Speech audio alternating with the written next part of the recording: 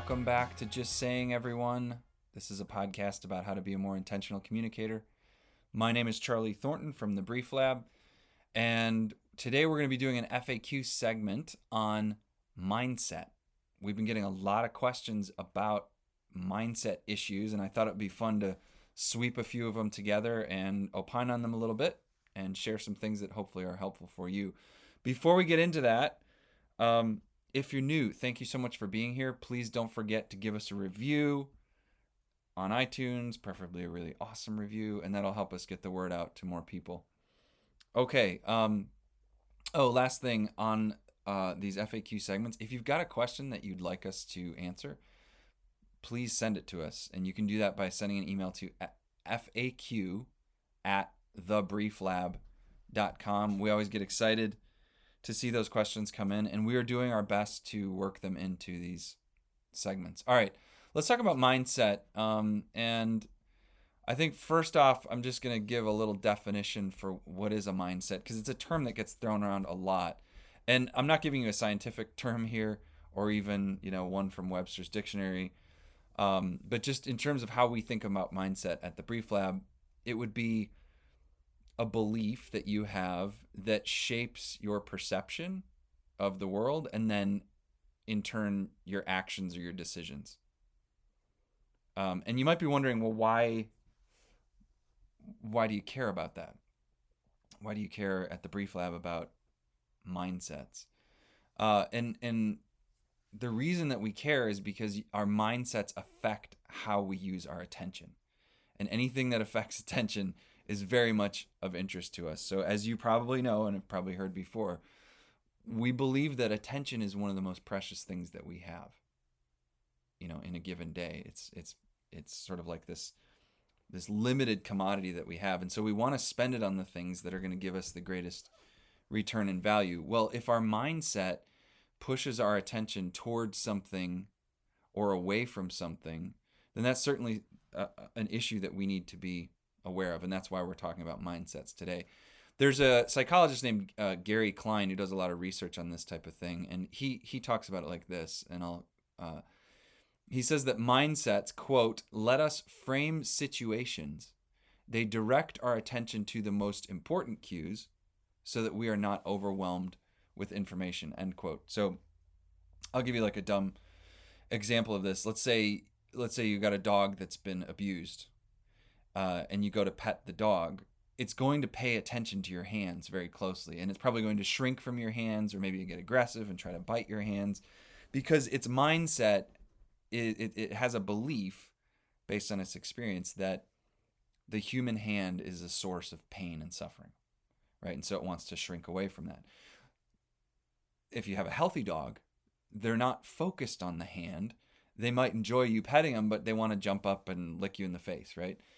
And so the way that we develop our mindsets, or the mindsets that we have developed over time, start to affect the way that we use our attention. And that's why I think it's worth looking at. Okay, let's jump into the questions that we have here today. First off, which mindsets should we help our leaders develop, manage, and maintain? There are probably a lot of them. And I'll admit that I'm as much a student of this as anyone. I'm fascinated by mindsets, and we're constantly studying them at the Brief Lab. But by no means am I or are we sort of the end-all authority. But I'll give you two things that come to mind immediately. Which mindsets should we help our leaders develop, manage, and maintain? The first one is seeing opportunities instead of obstacles. I think a lot of us are sort of naturally wired to focus on the reasons that we can't do things, to immediately shoot our own good ideas down before they ever take flight. And so we see obstacles, and there are probably a lot of different reasons for that. But one of the things that I've learned in my career is I have to help myself focus on the opportunities. Every obstacle sort of has a corresponding opportunity. And in my experience, the best leaders are the ones who are able to see the opportunities above the obstacles, right? To be able to, and then to be able to point the team toward those opportunities.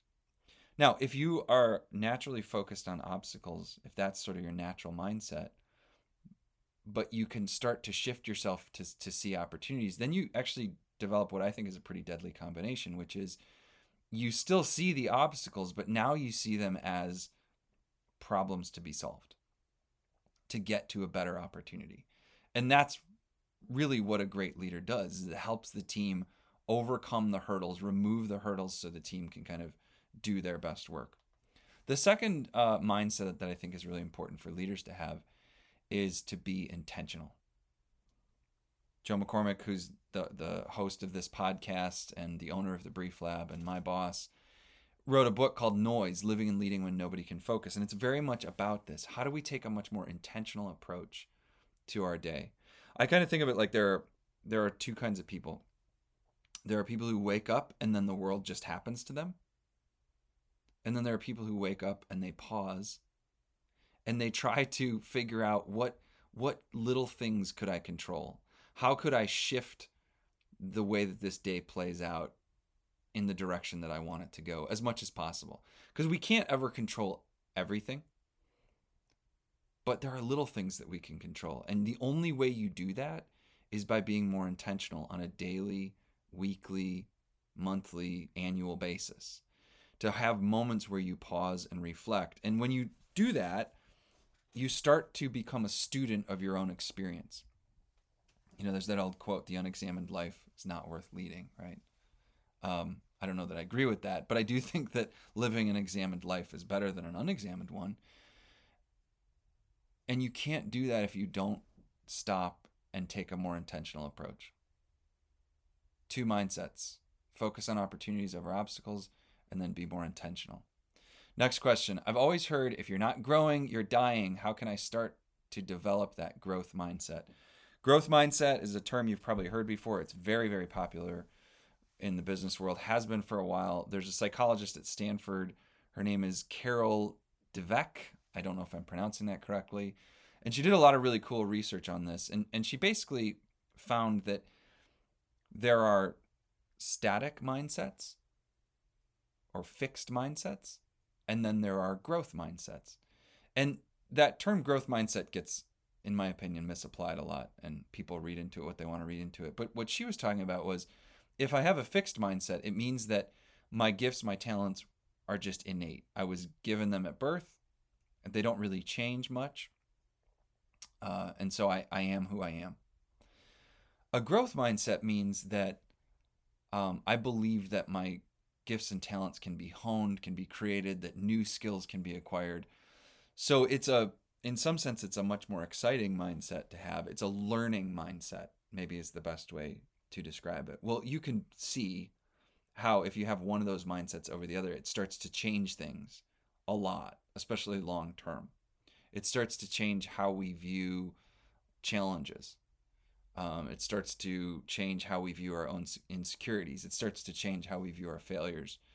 And so how do you develop a growth mindset? There's a lot of good real literature out there on that.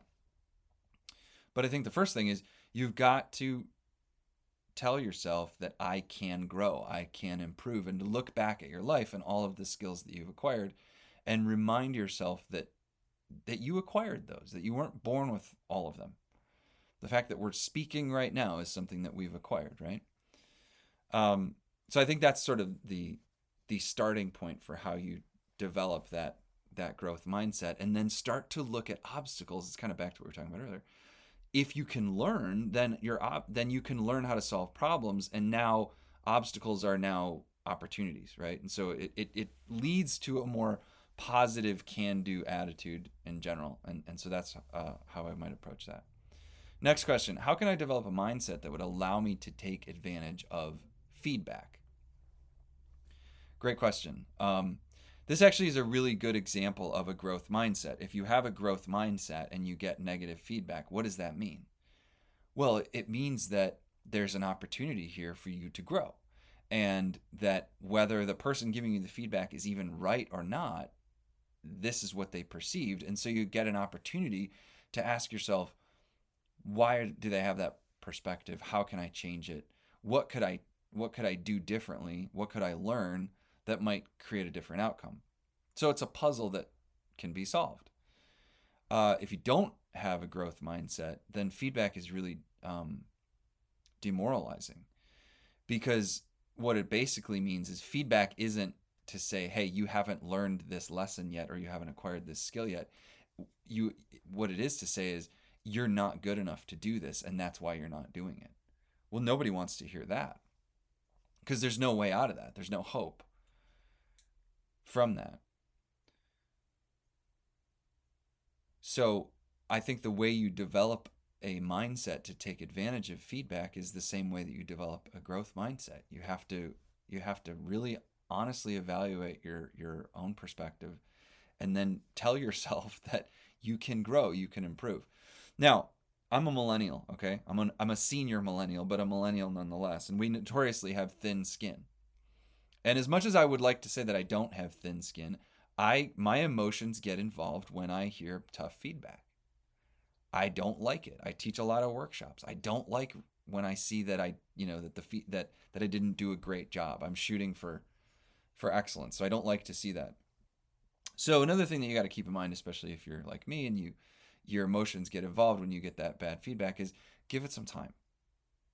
Give it a rest. Don't do anything rash. Absorb it. Set yourself some time to consider it. And what I've noticed is that over the course of 24 hours, especially if maybe I talk through it with a few people that I trust, I start to see the wisdom in that feedback. I start to see the truth in that feedback. And then I can start to do something useful with it. I can start to learn from it. Next question. What is the most harmful thing I could do in maintaining a positive mindset? Ooh, it's a good question. I'm going to give two things that I think are really detrimental. One is complaining.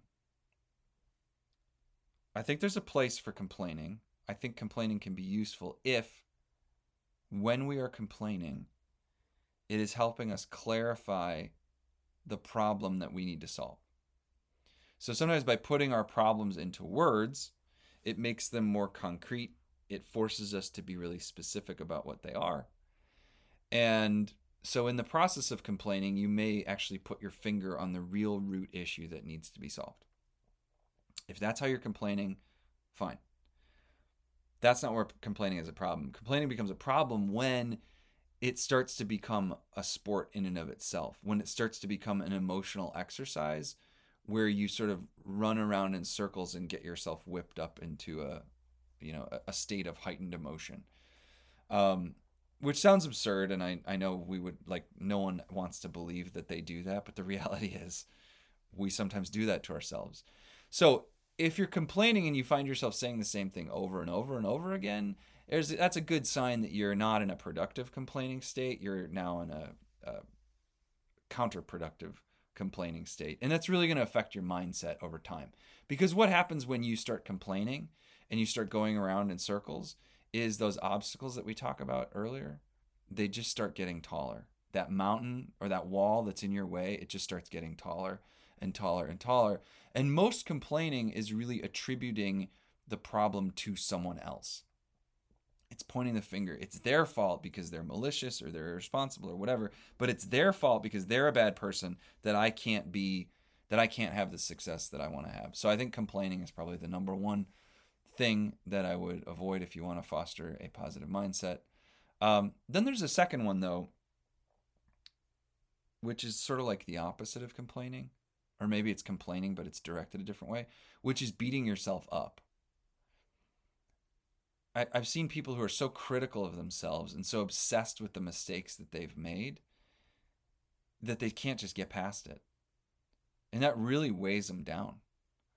And it's kind of it seems like a humble thing, but I think in some ways it's actually just a source of pride where we're fixated on ourselves and our own shortcomings and maybe the image that we didn't want to have. And so we're really down on ourselves.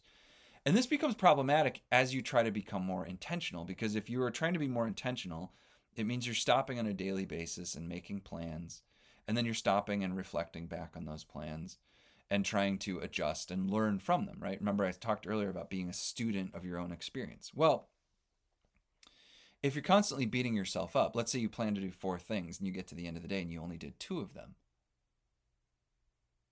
Well, if you're in the habit of beating yourself up, you're like, I got a 50%, that's an F. But another way to think of it is, did these 2 things I get done, what did that do for me? Did it take me in a positive direction? And then conversely, well, these 2 things I didn't get done, why didn't I get them done? Could I have changed some things that would have allowed me to get them done? Maybe that was the right choice not to get them done. Maybe something more important or more urgent came up, and that was sort of the direction that you had to go. And I think that's totally fine. So the goal isn't that you create plans and then execute those plans perfectly. The goal is that we're constantly learning, right? Checking and adjusting, as they say, continuous improvement in the corporate speak. But we're learning from our own experiences, and part of being able to learn from that is being able to give yourself a little bit of grace and saying, yeah, okay, I didn't get that done.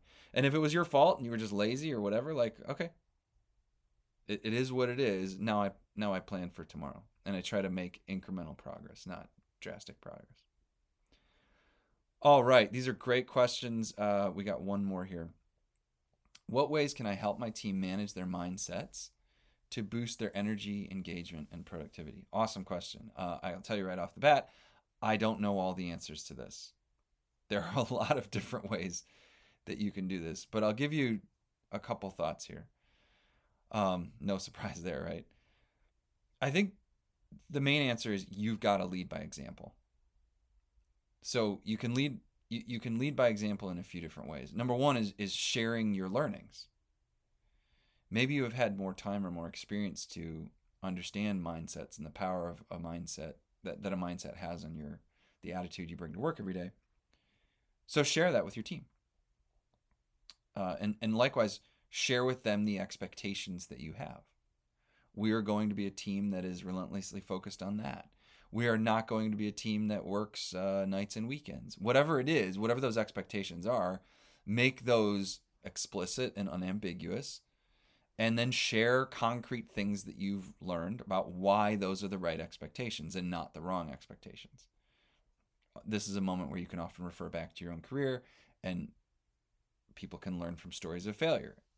I had one boss who was always on, and here's what that did to the team. And because of that bad experience, we're not going to replicate that.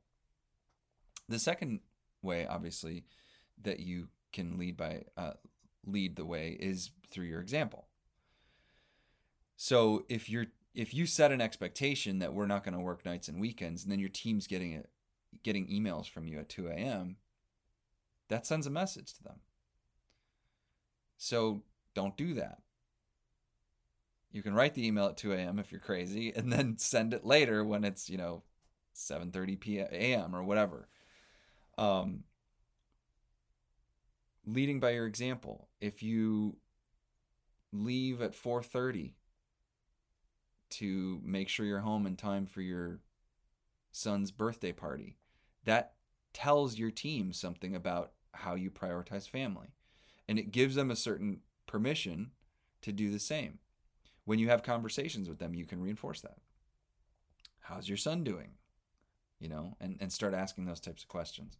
So you need to set the expectation verbally, then you need to live it. They need to see you living it on your own. And then the last thing is you need to create an environment. This is probably the most important responsibility that leaders have.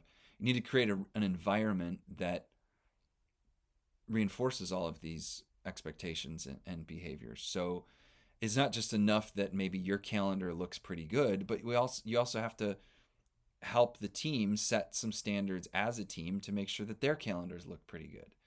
You can do that by saying, hey, look, we all need quiet time to get important stuff done. And to do that, we're going to begin the day each day with 2 hours where we don't have meetings, and everyone sets their priorities and gets deep work done during those times. And I give you permission to work with your Outlook off. I know, gasp, imagine working offline for 2 hours. Is it even possible? That's one example of how you could create the environment that reinforces the mindset that you want the team to have. There are many, many others, and I'm sure you have a lot of those from your own experience. leading with words, leading with example, and then as the leader, taking the time to create the environment that further reinforces those behaviors. I think those are good ways to encourage proper mindset. All right.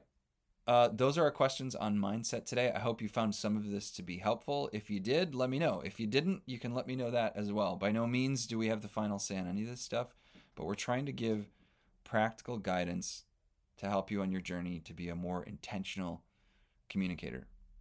Thank you so much for listening. My name is Charlie Thornton. This is Just Saying. Have a great week, everyone.